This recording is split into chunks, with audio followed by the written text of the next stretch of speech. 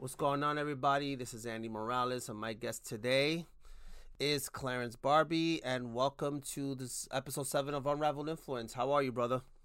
I'm good, man. I'm very, very good. How are you? I'm good. Had a weird couple of weeks, had a weird couple of days, but I am breathing. I woke up this morning, so that's all that matters. You ain't lying about that.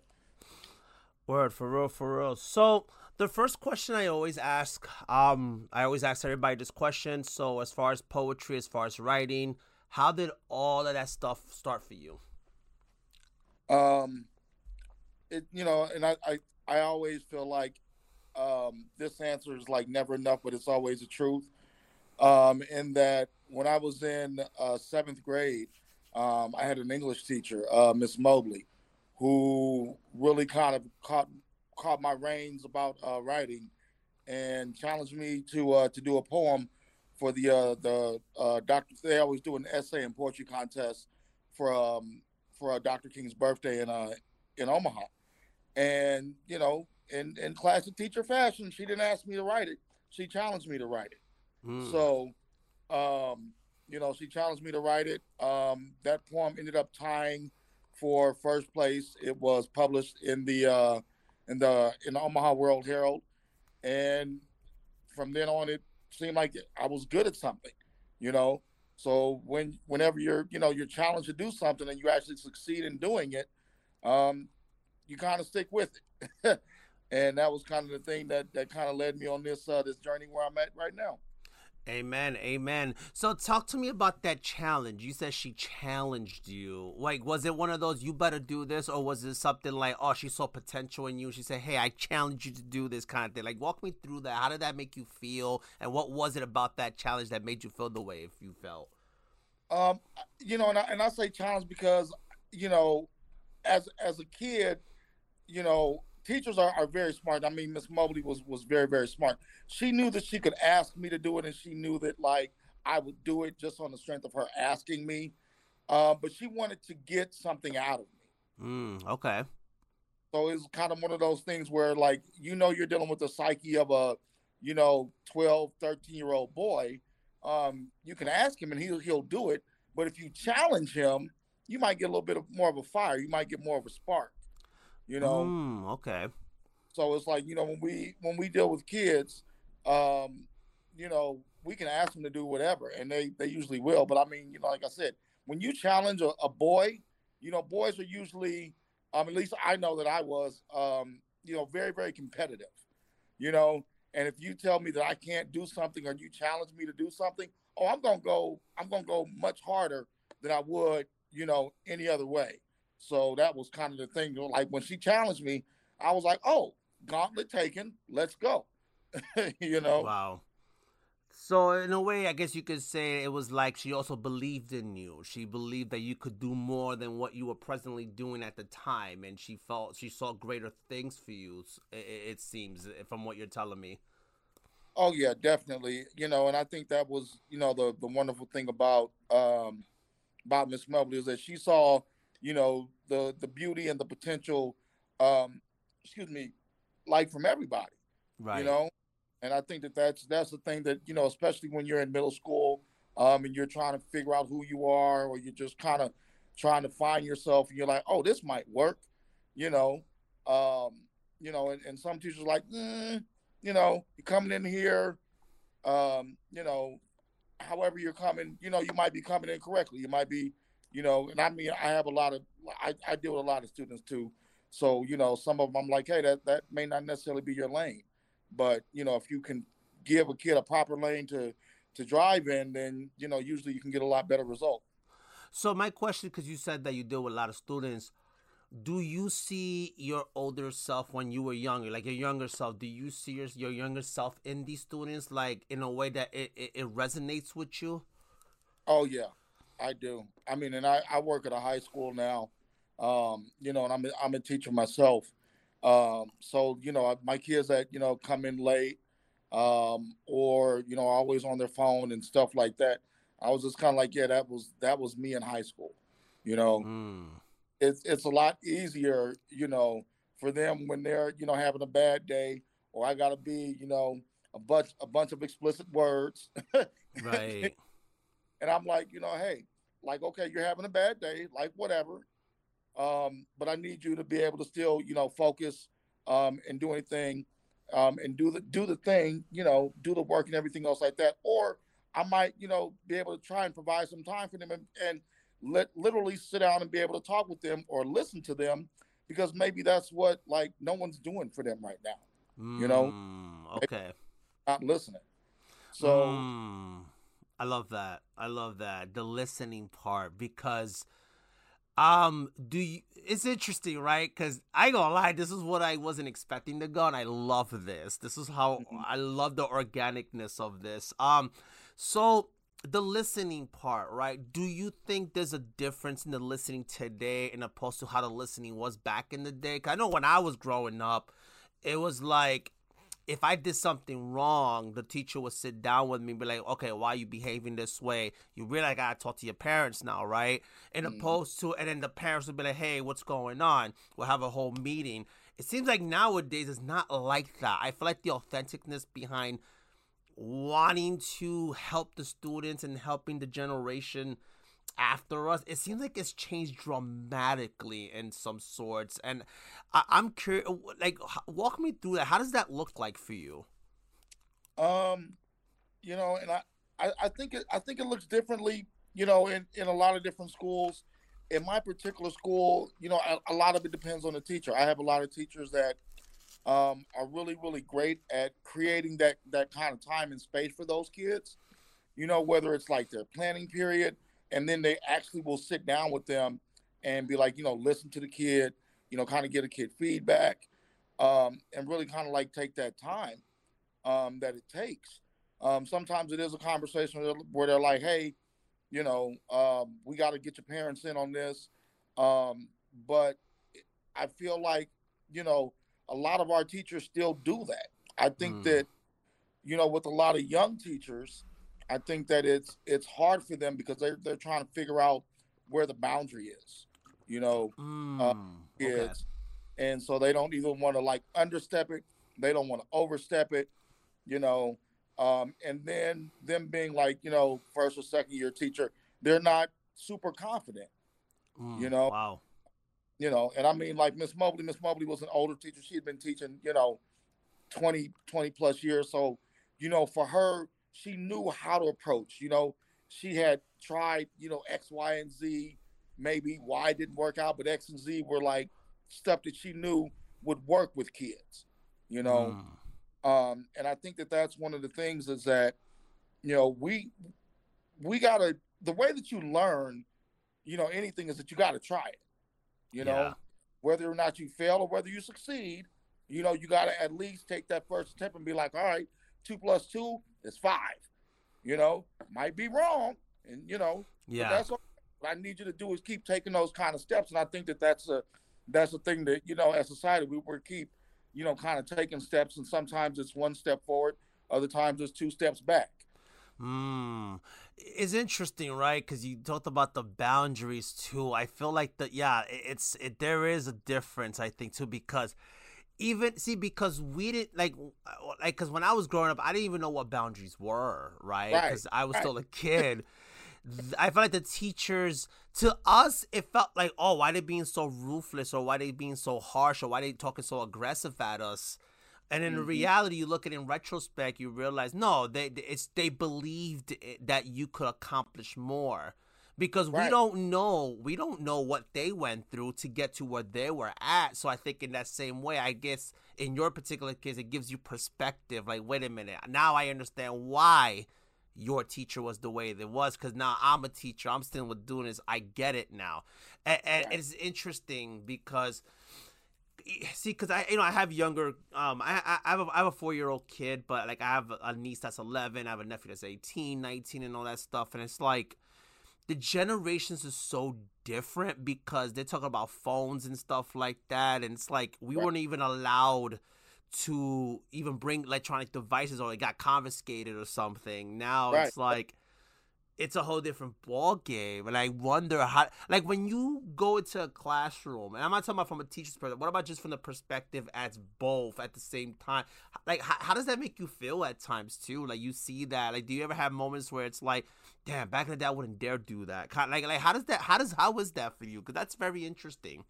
Yeah, I mean, it's weird because I mean, and you have that kind of weird parental, um, kind of aspect where it's like, yeah, I have parents that will text their child in the middle of class. You know, Mm, have parents who will tell me, yes, I'm going to text my kid to make sure that they're doing what they're supposed to do. wow. You know, so I mean, it's a weird kind of like dynamic, to where you have to learn. Some teachers are really good at like kind of integrating that tech into classrooms, and not necessarily just shutting it down. I was actually looking at an article, actually before I got on the phone with you, that was actually having this same debate, and saying that cell phones should be banned from classrooms. Mm, And then looking down in comments, as we always do, we'll scroll down and look at the comments. right. It was parents in there that was like, yeah, I'm still sending my kid to school with their phone because I need to get hold of my kid whenever I need to. But you know what's crazy? But it wasn't like that when I was growing up, right? It Because wasn't. like it was more like they will call the school and then they get the kid out of class, and then you go to the Yep. like the main office, and it wasn't even the principal's office; it was the main office. Hmm. And then you were taught to see what what Right. the situation was, or even text messaging. It was more like taking a piece of paper, pass the note back down, and it's so crazy. I'm like, Right. Right. ah, we don't realize how this generation has it so easier than myself and even yourself. Like they have it so easier than us, man. They didn't even they were because we weren't afforded all that stuff. I mean, yeah, they had cell phones, but it wasn't like No, that crazy in that way the way it is today. It's so crazy to me because I'm like, that, wow. that is true. That is very true.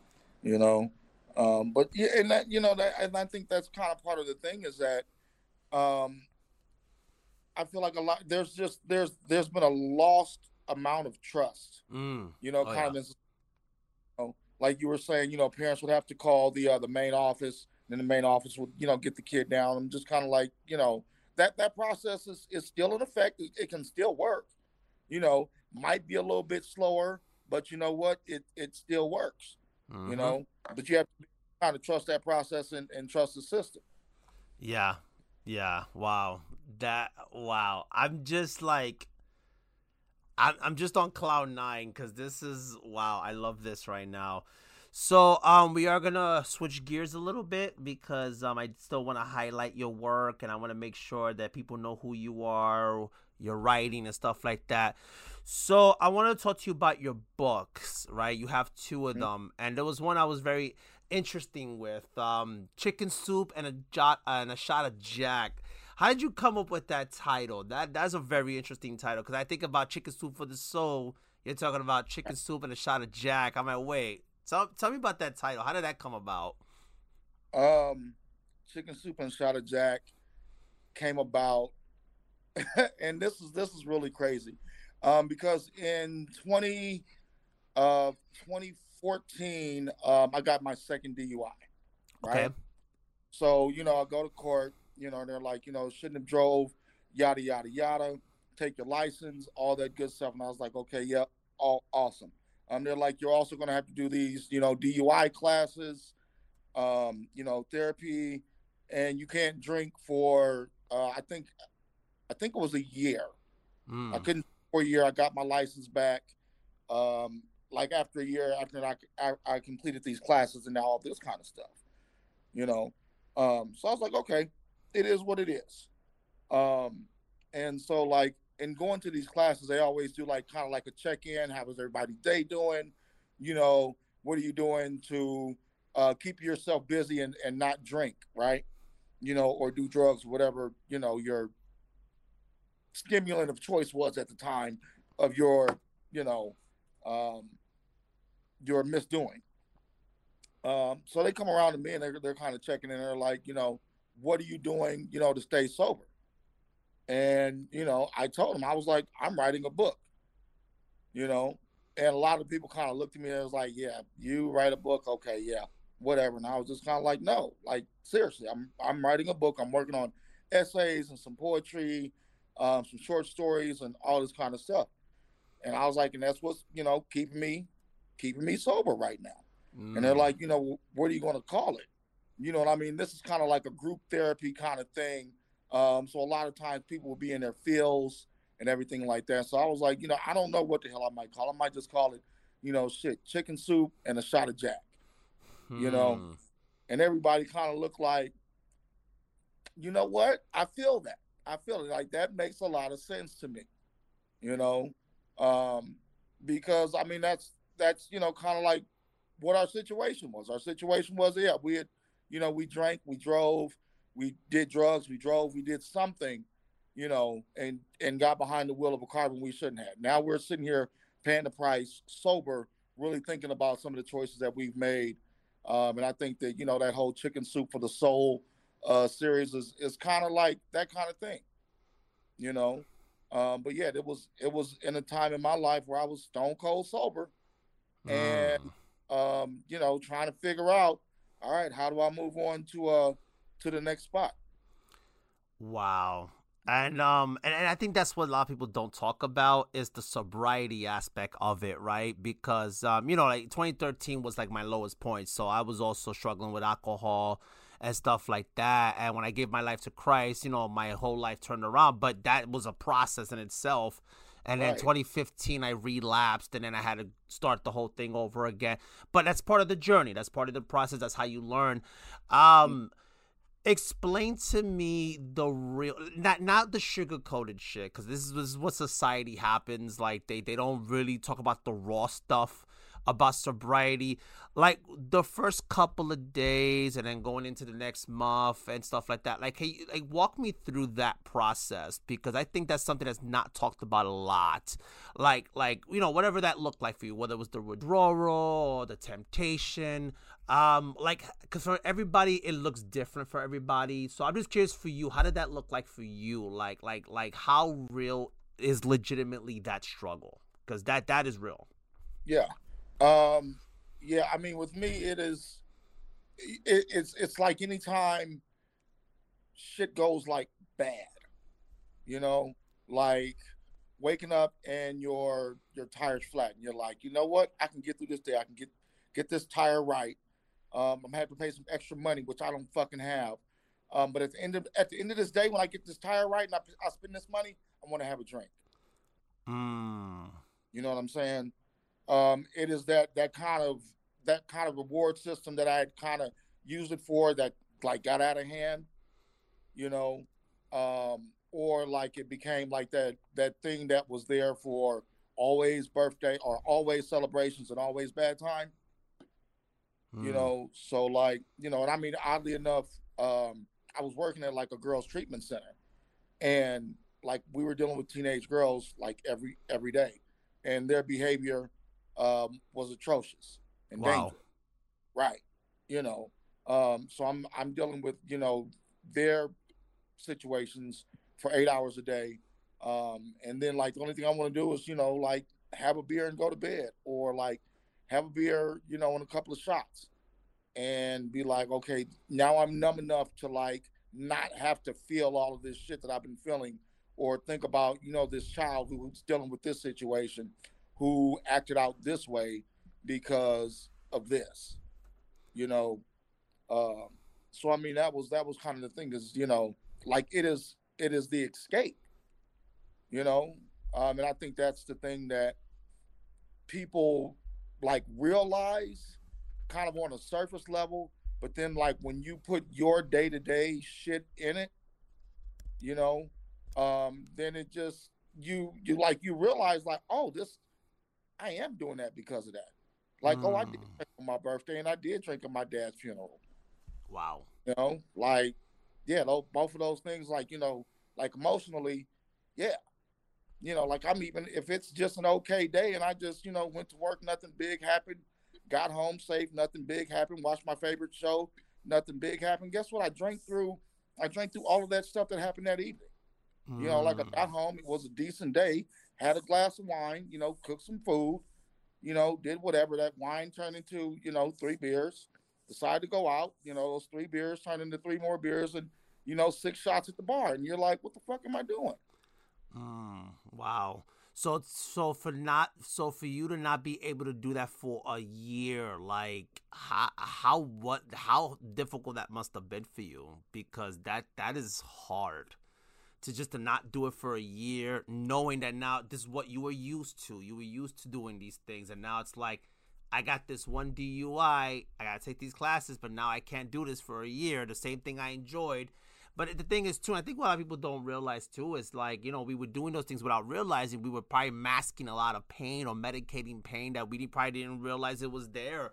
And I Right. think for us men, too, I like to think, like, us men are very prideful beings, and we're not like women that they'll express emotion like that unless, because we have these walls we put up. So it gets to that point sometimes where we have to, like, slowly we put the walls down, but there's that trust issue that, okay, but what if now there's another brick in that wall we're adding instead of taking down? And it's just it's hard, man. And again, so much respect for you for sharing that, because that I really feel like that's really how it is. Sometimes we're used to something, and then now it's like, oh, this kind of got in the way because of my mistakes. See, this is what I did. Now I can Right. enjoy those things, but at the same time, I look at it as, oh, but that's the same that I also saved you, right? Mhm.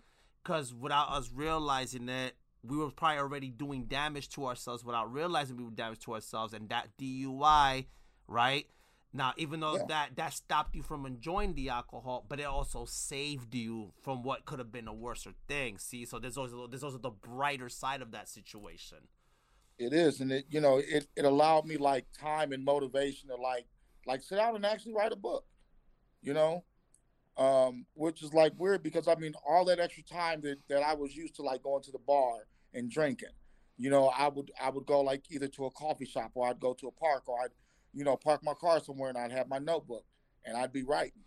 You know, and like that was the thing. It was like you have to figure out um, and I feel like this is something that like he said in the group or somebody in the group said it, and I think that it sounded corny at the time, but like it's actually kind of true. Whereas like you have all this time that you spend drinking. If you stop drinking, there still will be that time. You have to figure out something to do in order to fill that time that's not drinking. Mm. Wow. You know what I'm saying? And I was like, I don't give a damn if you're writing a book or going back and playing an instrument or spending more time with your kids or I don't know, pick up, a book on, becoming an electrician. I don't know. Whatever it is that, you want to do to be able to fill that time. Like people have to figure out shit to do to fill that time that's like meaningful to them. Some people Right. are like book readers. So they're like, this book reading shit is not going to be for me. You have to, sometimes it has to be like some kind of hobby. Or like with me, I know it had to be something somewhat physical, something I could do with my hands.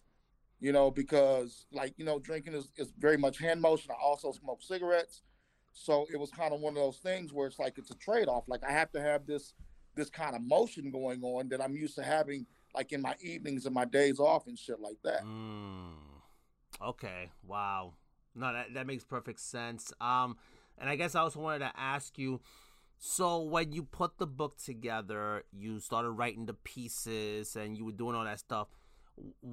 How did it make you feel to grab that pen and to start writing? And then once you finished it, and now, okay, there's the publishing, there's the process I have to go through to make sure everything's proofread and stuff like that.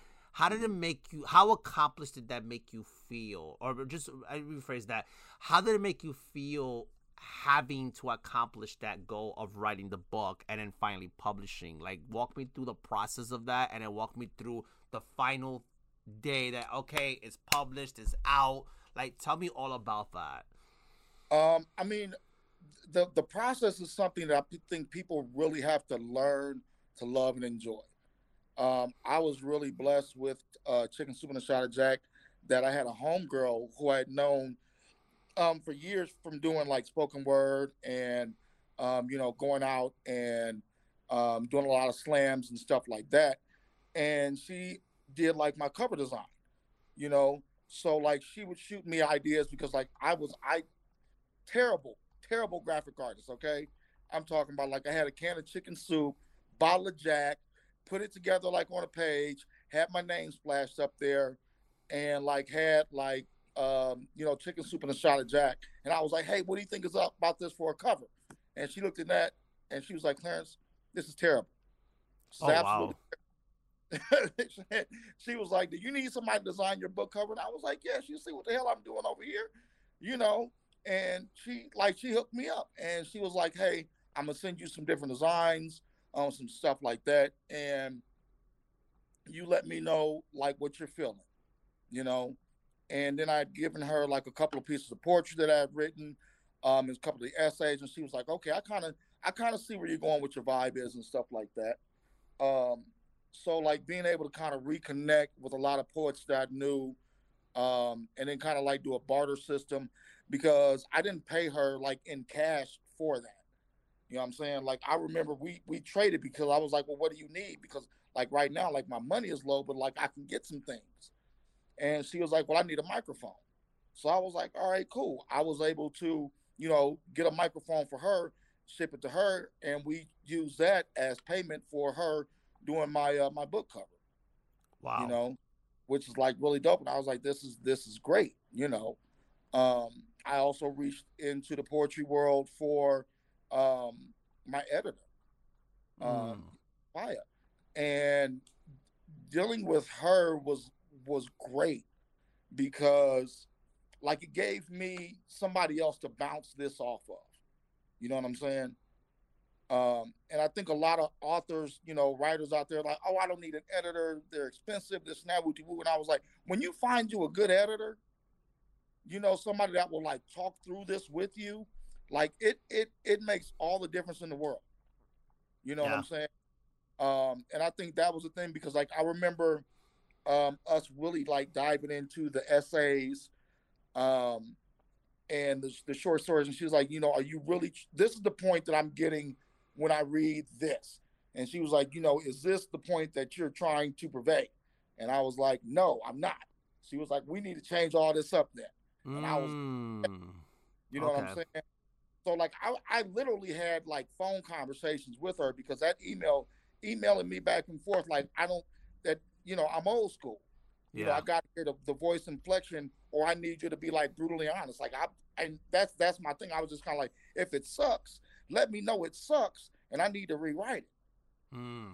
You know what I'm saying? Mm. And I think that a lot of times people will kind of sometimes get their feelings hurt if somebody's like, well, this shit doesn't make sense to me. Mm. Instead of Okay. saying, okay, well, what doesn't make sense? You know what I'm saying? Because, and I think that's the thing is that as writers, we we kind of want to be one and done and be like, okay, well, I've written it, it's off my chest, I'm all done.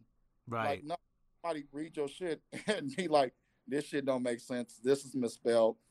Did you really mean to spell ain't like that? You know? Because that's the thing is that, like you have to be like consistent about all of these things. Right. Right.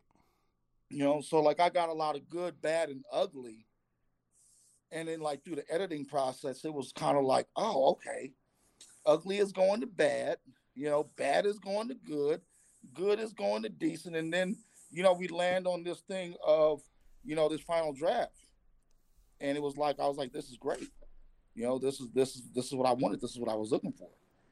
Um, and then, being able to like upload it on Amazon and figure out that whole process, your copyrights, sending your TX form in, um, then learning about ISBN numbers, and how those will affect like your stuff, how much those cost, or you can get one free through Amazon, while you still retain the rights of your work and everything else like that. But there's kind of like the publisher, Mm. and I think that's kind of the boat that I'm on right now is do I want to have my own publishing company where I'm able to get a bulk of ISBN numbers and then publish them either under my name or under my company. Got you. Got you. That makes sense. But and that because that's the thing is, I mean, that's the process, and it is the publishing process. the writing process is something that's easy, to do. I think as writers, we all, will do it whether you're writing a poem or like a slam piece, or you're, doing whatever. Um, you look at it once you've created, and you're like, oh, okay, well that line sounds funky. Especially I feel like for spoken word artists, because and I've written poems. Well, like I've read them aloud, and I was just kind of like, what the fuck did I just say? That doesn't make any sense at all. Mm. It doesn't follow the flow of a poem. You know. So, and I think that's the same thing with writing books, is that you have to be able to, like, read it out loud and then look at it kind of from afar and be like, does this thing still make sense? Okay. No, and that no, what you said makes perfect sense. I think that's what it is. People don't really talk about that kind of stuff, and it's so true. I think all that things matter because it's important, right? Because you know what the vision is for Right. your book, right? You know what you want your book to be. And yes, it's our responsibility to make sure that that point does come across. But at the same time, it's okay to have that group of people that believe in the vision that you are trying to show, and to make sure that that vision is, it pretty much comes out to what you want the vision to be. Yeah. Because I have friends of mine that are also publishers and stuff like that, and one thing they always tell me, right, the Mm-hmm. biggest thing they have in common is they tell me that people think that, okay, here's my book, here, you take care of it. And it's like, no, yeah, they could probably do all that, but no, but you have to help me help you display that vision. Like, Right. I'm not going to spend hours editing what I think you're trying to say, and then I don't ask you nothing, and then I show it to you, and then all of a sudden, it's like, oh no, that's not what I'm trying to say. Well, no, we're not trying to do that. No, we do this together. That's why they do the contracts, they do the talking, and yeah, I'm the same way like you too with old school. I'm very old school. I hate that whole texting or Right. emailing. I'm very old school myself because my mother still has a landline phone, so I get it. Like yeah, even this generation won't understand that. But anyway, yeah, I don't know. I just had to gotta throw a joke out there. but but yeah, this again, you know what your vision is, and our job is to make sure that we help each other get that vision out there.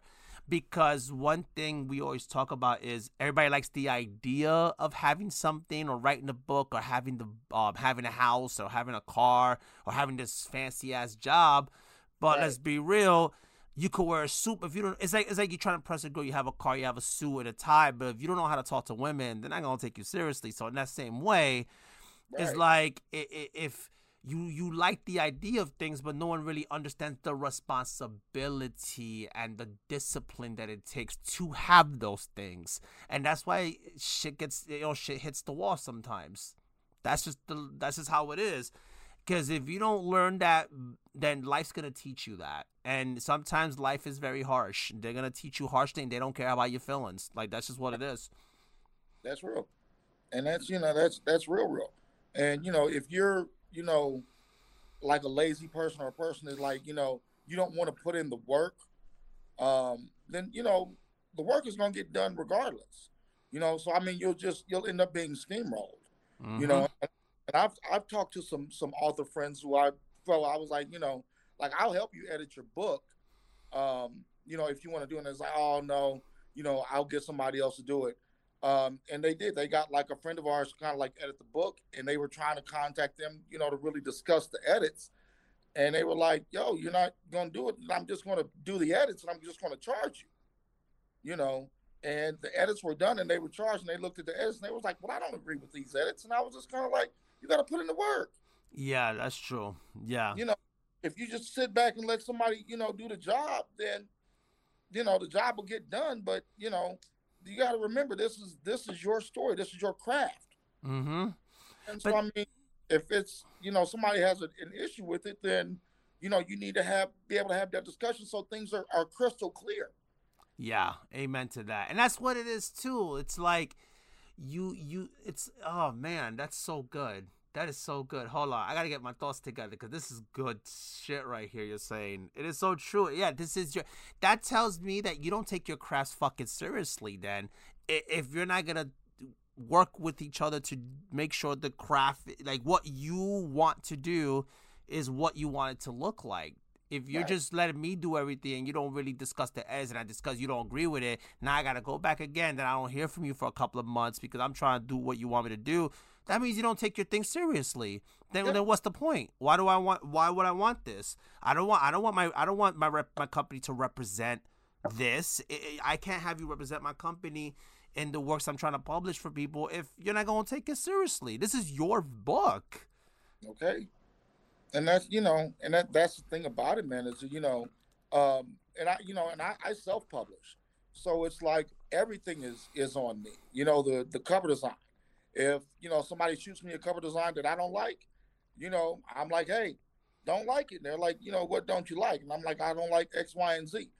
You know, and we might get to a point where I'm like, you know what, I might just have to go with somebody else. Right. Because I don't like the cover design, or I don't like the edits that you've done with me. I think that I've had several conversations with designers who try to do 4 or 5 different edits, and I was just kind of like, you know what, you've given a valiant effort, great attempt. I'm going to find somebody else who might match my style.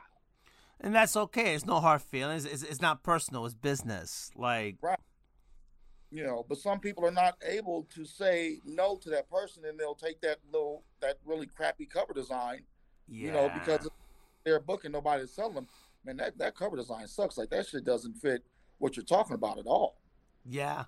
Yeah, I definitely agree with you on that. I think your cover design has to match what you're trying to portray in your work and your pieces and stuff like that. Absolutely. Yeah. Amen to that. So now what I'm gonna ask is if you could read a piece to give the audience an example, a taste of who you are, how you write, and your style. Okay. Um, let's see. We're gonna go to Chicken Soup and a Shot of Jack. This is a little bit from an essay that I wrote called "They Never Told Us." Just because I know that we were talking earlier about kind of kids and learning stuff, um, and things like that. So this is an excerpt from um, They Never Told Us. They never told us to listen to each other, never taught us to engage in the conversation, never taught us to challenge the speaker to prove that which they said was actually true. They never told us to dream. They told us to make goals, and those are the building blocks for the foundation of living. Rarely did they inspire us. They merely spat their philosophies of hard work paying off in the future, yet they didn't really teach us to smile. They told us to adhere to the rules, honor your mother and father, and your days will be long upon the land. They told us that mommy wasn't happy. They never told us that mommy was unhappy with daddy's infidelity and that daddy was unhappy with mommy's insecurity. They never taught us to believe in each other.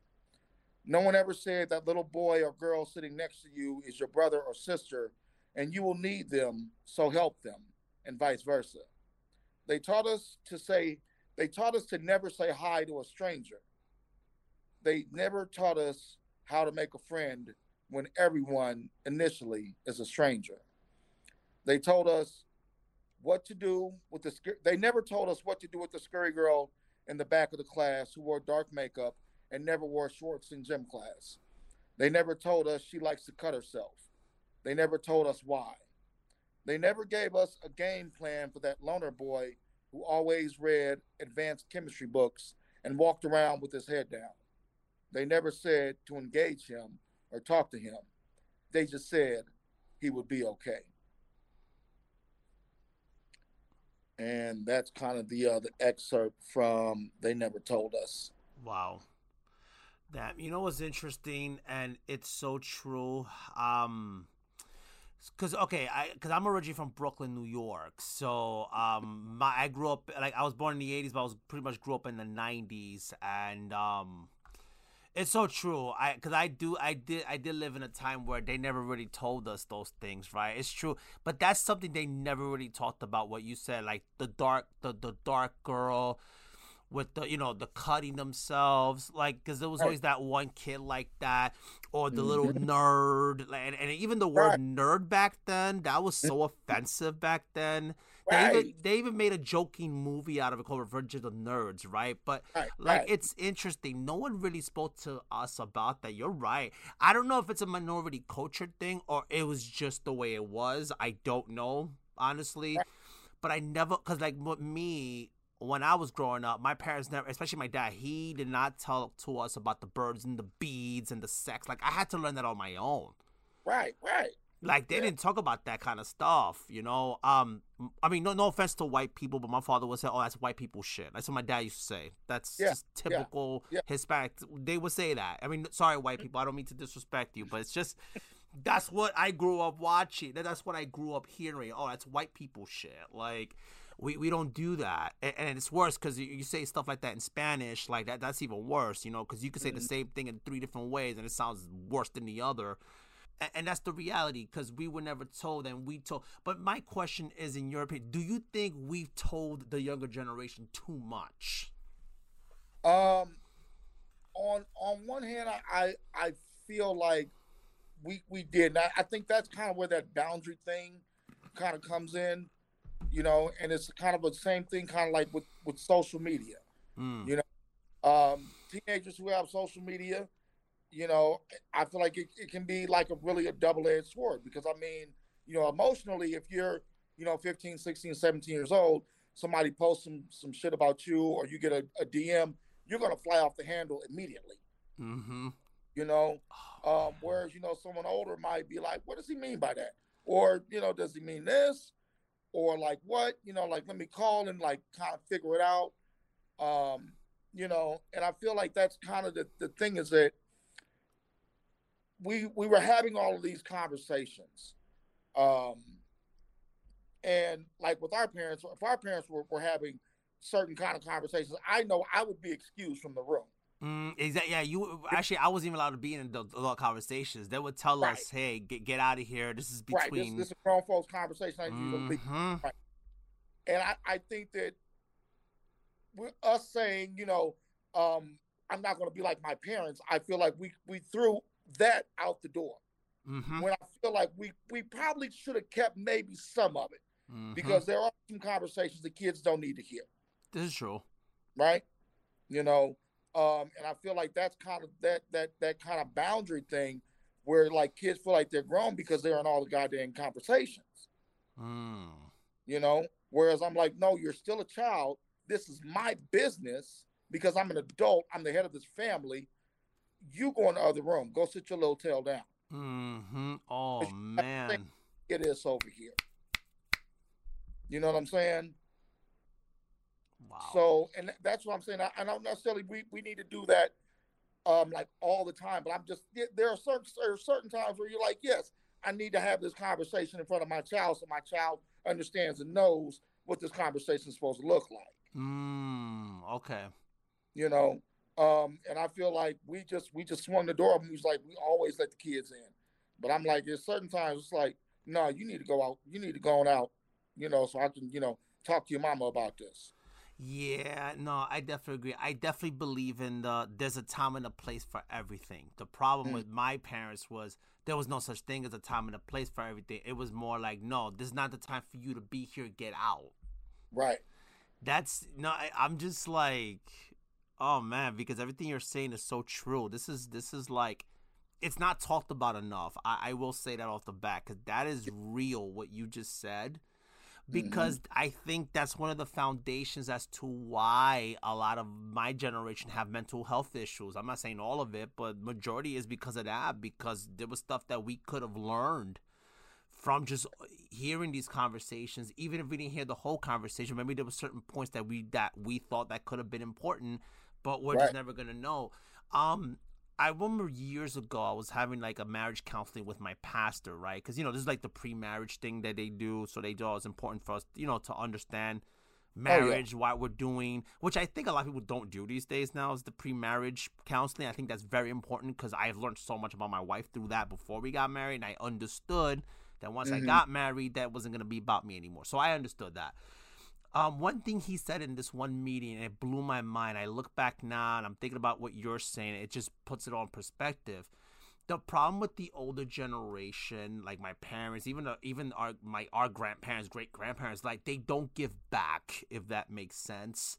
When Hmm. it comes to life, they don't give back to us. Like they think that if they gave us a materialistic thing that was kind of like, okay, shush us up kind of thing, and okay, we move on. Okay, now you're happy now, because someone like myself, there was certain life advice that I could have used, that you could have taught me, that my Right. parents never, because again, my parents never sat down with us, so we Right. had to learn all these things on my own. Like you can't tell a kid, hey, listen to what I'm saying because I said so. No. Yeah. That's that is such a dead line right now. That because Yeah. so, you know, um, and I just and I remember like my parents using that line on me, because I said so, and Mm. I was just kind of like, this is not the end of the argument. Like that is not the end of the argument. Like that's your final, like because I said so. But that's not good though. But now that's gonna. I feel like that makes the kid want to do it now more than ever. Don't touch the candle because you're gonna get burnt. Okay, Right? that's reason. Okay, then I won't touch it because I'm gonna get hurt. You're just saying, oh, because I said so. Don't touch the candle because I told you not to touch it. And then you Yeah. touch it. Oh, I told you not to touch it. You see, but Hmm. why do I have to wait for me to touch the candle for you to tell me why I shouldn't have touched it in the first place? Yeah. But you say that to your parents. Oh, that's a smack in the mouth. Because growing up, I wouldn't even dare talk back to my parents. Oh yeah. Now, Oh yeah. now, and I work Yeah. in retail. What? Yeah. It is wild.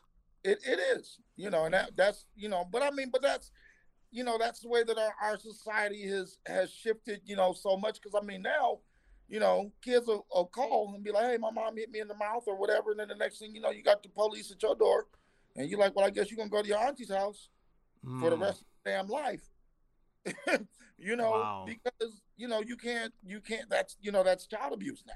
Yeah. Oh my God. You know, Yeah. and I'm like, for all this Bible thumping and beating and everything, it is, spare the rod, spoil the child. Mm-hmm. And I'm, like I'm not a huge, theologian or anything else like that. But like I said, it has to have some kind of balance, within everything. You know, yes, I don't need a child to be abused, but you know what? Spare the rod, spoil the child. I would rather teach you this lesson myself rather than life get out here, because life is going to hit harder than either one of your parents put together. Mm-hmm. Right? That's a lesson I learned. I was like, yeah, my dad might have hit hard, but shit, that DUI and that $7,000 I had to spend behind it hit a whole lot harder. Mm. You know what Come I'm saying? on.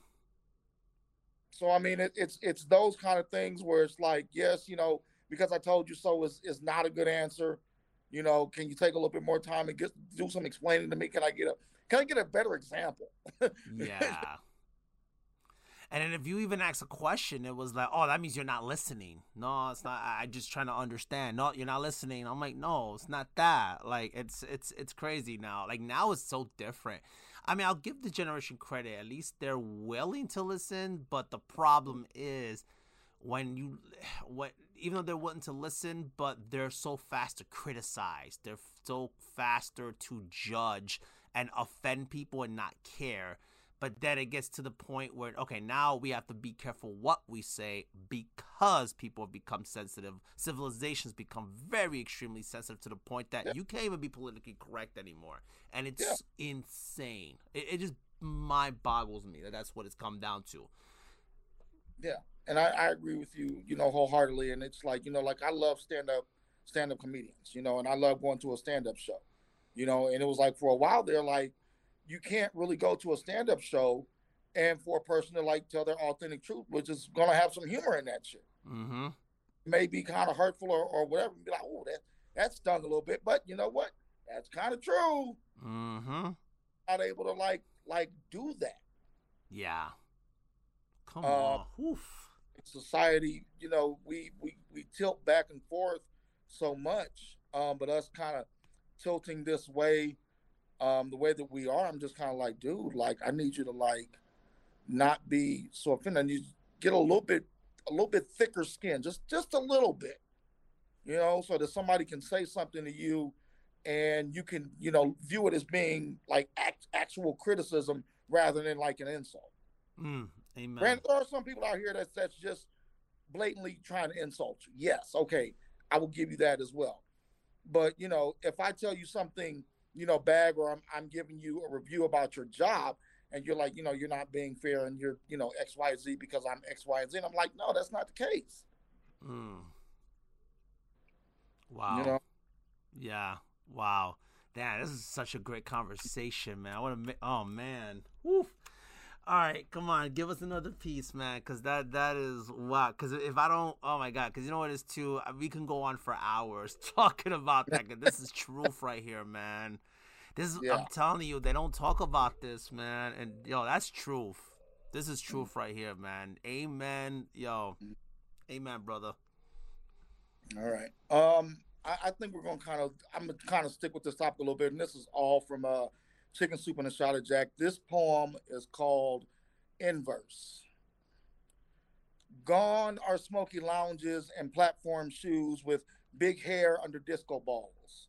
Ramona is no longer brave. Nancy Drew and the Hardy Boys failed to solve the mystery as young eyes become increasingly old behind soft, glowing, touch activated screens.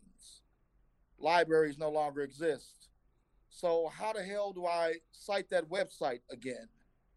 There is no more or else because the pages teachers are on are not the same books that administrators use. Expired are teachers with Little House on the Prairie dresses or misters with neckties and tight button collars. Gone is the teaching of respect. Gone are two-parent households.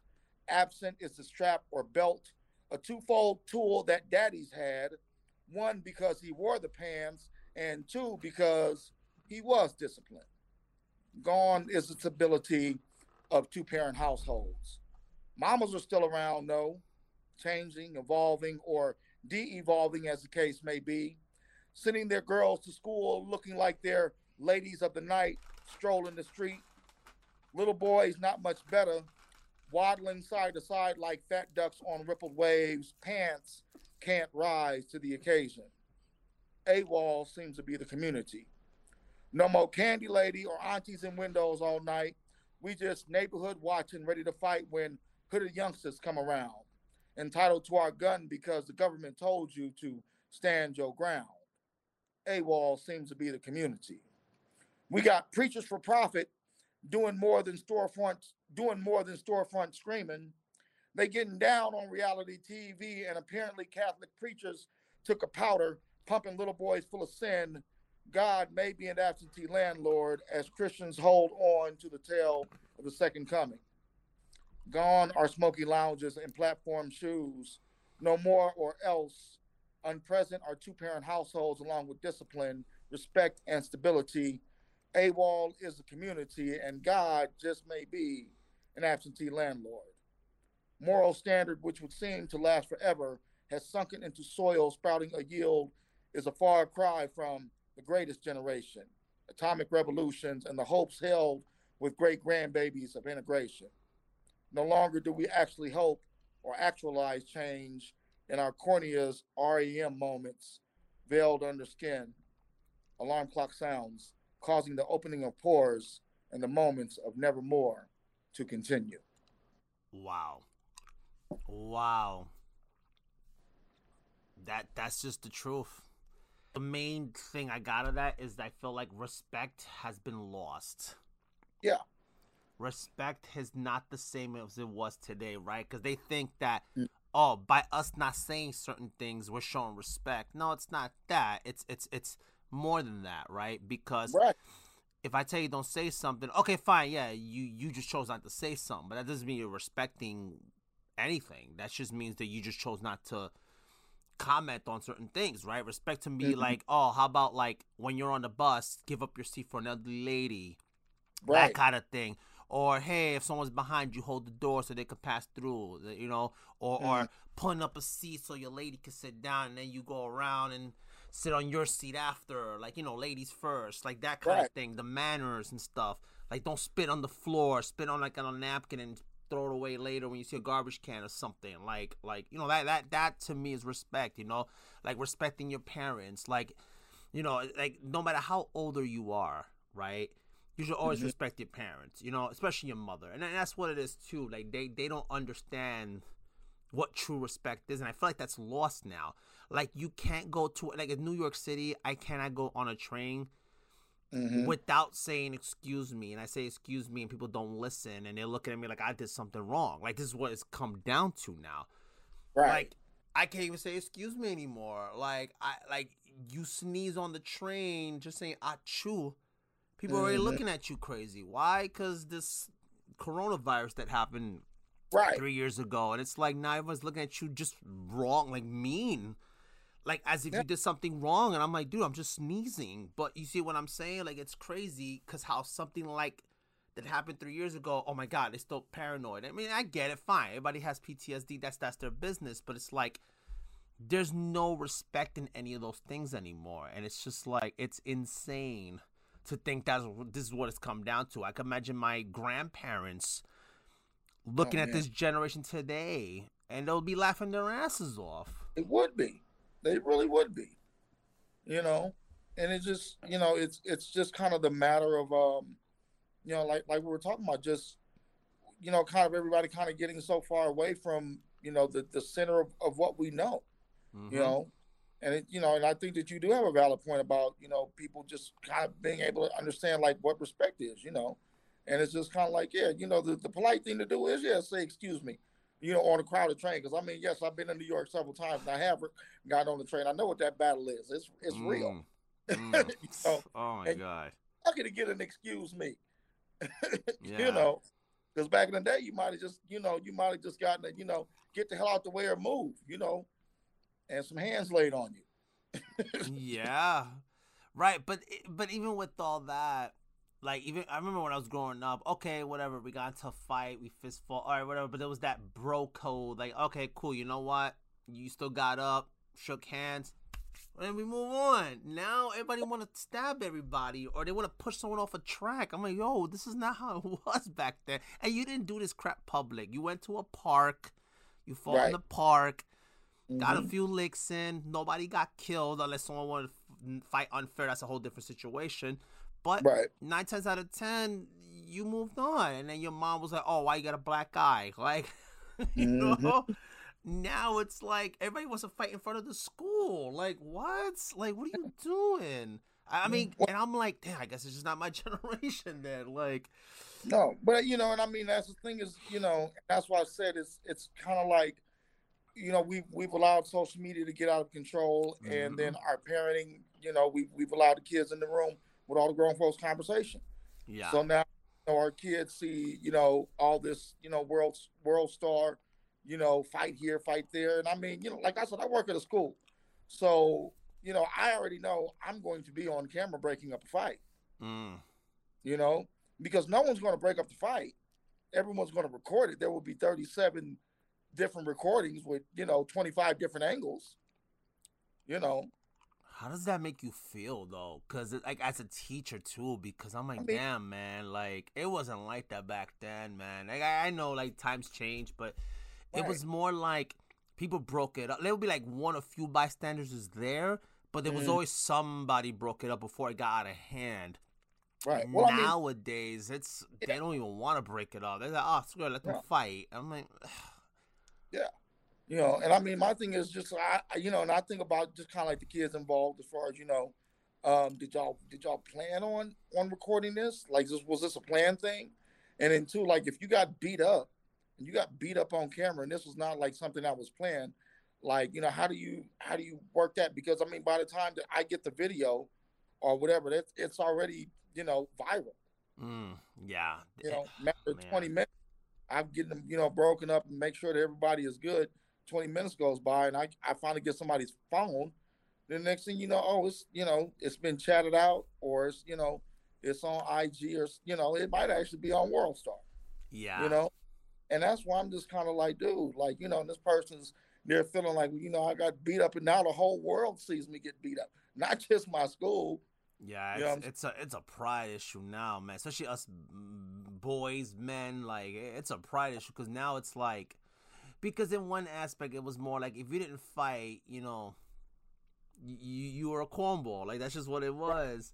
And people made saying? fun of you because you didn't fight back. Okay, fine, but then everybody moved on. You get older, fine, whatever. Now it's like, it's so, I don't know. It's just interesting to me. It really is because I'm just like, how did it get this way? Why did it get this way?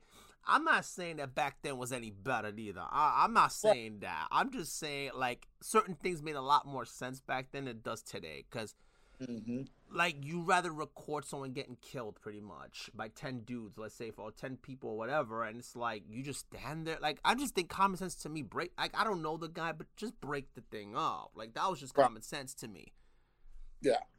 bar none. Like that's it. I'll break it up. I don't know the guy, but just break it up. Like that's Yeah. just what I've always been taught. That's respect. Mhm. That's manners. Like you just don't do Mhm. that.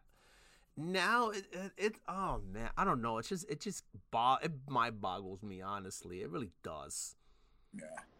This world is It's oh my goodness. And the worst, you know what? And I was gonna say this earlier about generations. The worst part about all that is when people in our same generation, they're doing the same thing as the younger generation. That's even worse. yeah. That I agree with you, Because we wholeheartedly. should know better. Because we should know better than that. And we act just like the younger generation, but yet we complain about the younger generation. But we are doing the same exact BS. It's very true. So, we are almost towards the end, and again, I want to thank you for coming up on here and telling me your truth, sharing your works and your thought. I mean, again, this was not what I thought the conversation was gonna go. This was better than what I thought it was gonna be, and thank you so much for that, because it's like you can tell we're on the same page. We're on the same page when it comes to life values, and it's like it's hard to find stuff like that. So thank you so much for this. Ooh, thank you for having me on, man. I No, appreciate absolutely, and yeah, shout out to Carlos Wyndham for that mental health Zoom meeting we did. Because it. my Unrivaled Influence did sponsor that, and I was an honor and a privilege to do that. Mental health is very important, and there you go. See, like even the conversation touches on that because all of Right. that messes with our mental health, and that was never spoken about back then, even in schools. So there you True. go. You know what I'm saying? But so this is my last question for you, and I always ask everybody this. So once we are not in this life anymore, so when people hear your name, what do you want to be remembered by? What legacy you want to leave behind? What impact you're leaving to, you're looking to impact, like all that stuff. Like, what does that look like for you? Um, I feel like, you know, when I'm no longer here, I feel like my books will be part of my legacy. Um, and my books will be filled with stories about some things that are all the way right, some things are all the way wrong. Essays and poetry that will make you think, debate, um, and maybe try and figure out a better way of doing things. And I think that that's kind of the power of story, is that even your main character sometimes will go off the rails. You know, Mm, what does it take that main character to get back on the rails? We all learn through story. Everybody is familiar with Aesop's fables, um, and stories out of the Bible and things like that. I want to be able to add to that canon and just say, hey, um, what would you do in this situation, or what is the correct course of action? Let's kind of look at our right or wrongs, and then let's all come to a really strong or stronger consensus of what this right and wrong thing looks like. wow, wow. Nah, that's a beautiful thing, and yeah, you're right. That's the wow. Wow, I'm like lost for words because that was beautifully said. And I That's appreciate that. and that's what it all comes down to. So Clarence, thank you so much for again joining me, doing this episode with me, and just having this conversation, because this is that type of conversation that needs to be had. Yeah, Absolutely, it's not talked about enough, and I appreciate you, and I so much respect for you for sharing your story with me, and that's what this platform is all about. Just telling our stories, because like I always say, I know it sounds a little cliche, but yeah, celebrities have stories, but what about us? We have stories too that we want to talk about, and yeah, I'm glad I've been able to be one of the, I don't want to say the first people, but I want to be, one of the people that when people look back and be like, yeah, you know what, Andy was able to provide this platform so people like us can listen and relate to people, at the end of the day, this is gonna be everywhere, so people will come across this, they'll hear this, and it's like, wow, this is deep stuff, and it's true. yeah. So much respect for you. So, any last words before we end? I just want to say thank you, Andy, for providing the platform. Like I said, I've listened to a couple episodes. Keep doing what you're doing, supporting indie artists, poets, writers, authors, because there are a million stories that are out there, and the celebrities are the ones that get highlighted. But it's real people like yourself and me, and people that you interview that also have great stories. So keep on doing what you're doing, man. I think we all appreciate that. Amen, amen. So thank you everybody for listening to this episode, and until next time, have a good night, everybody.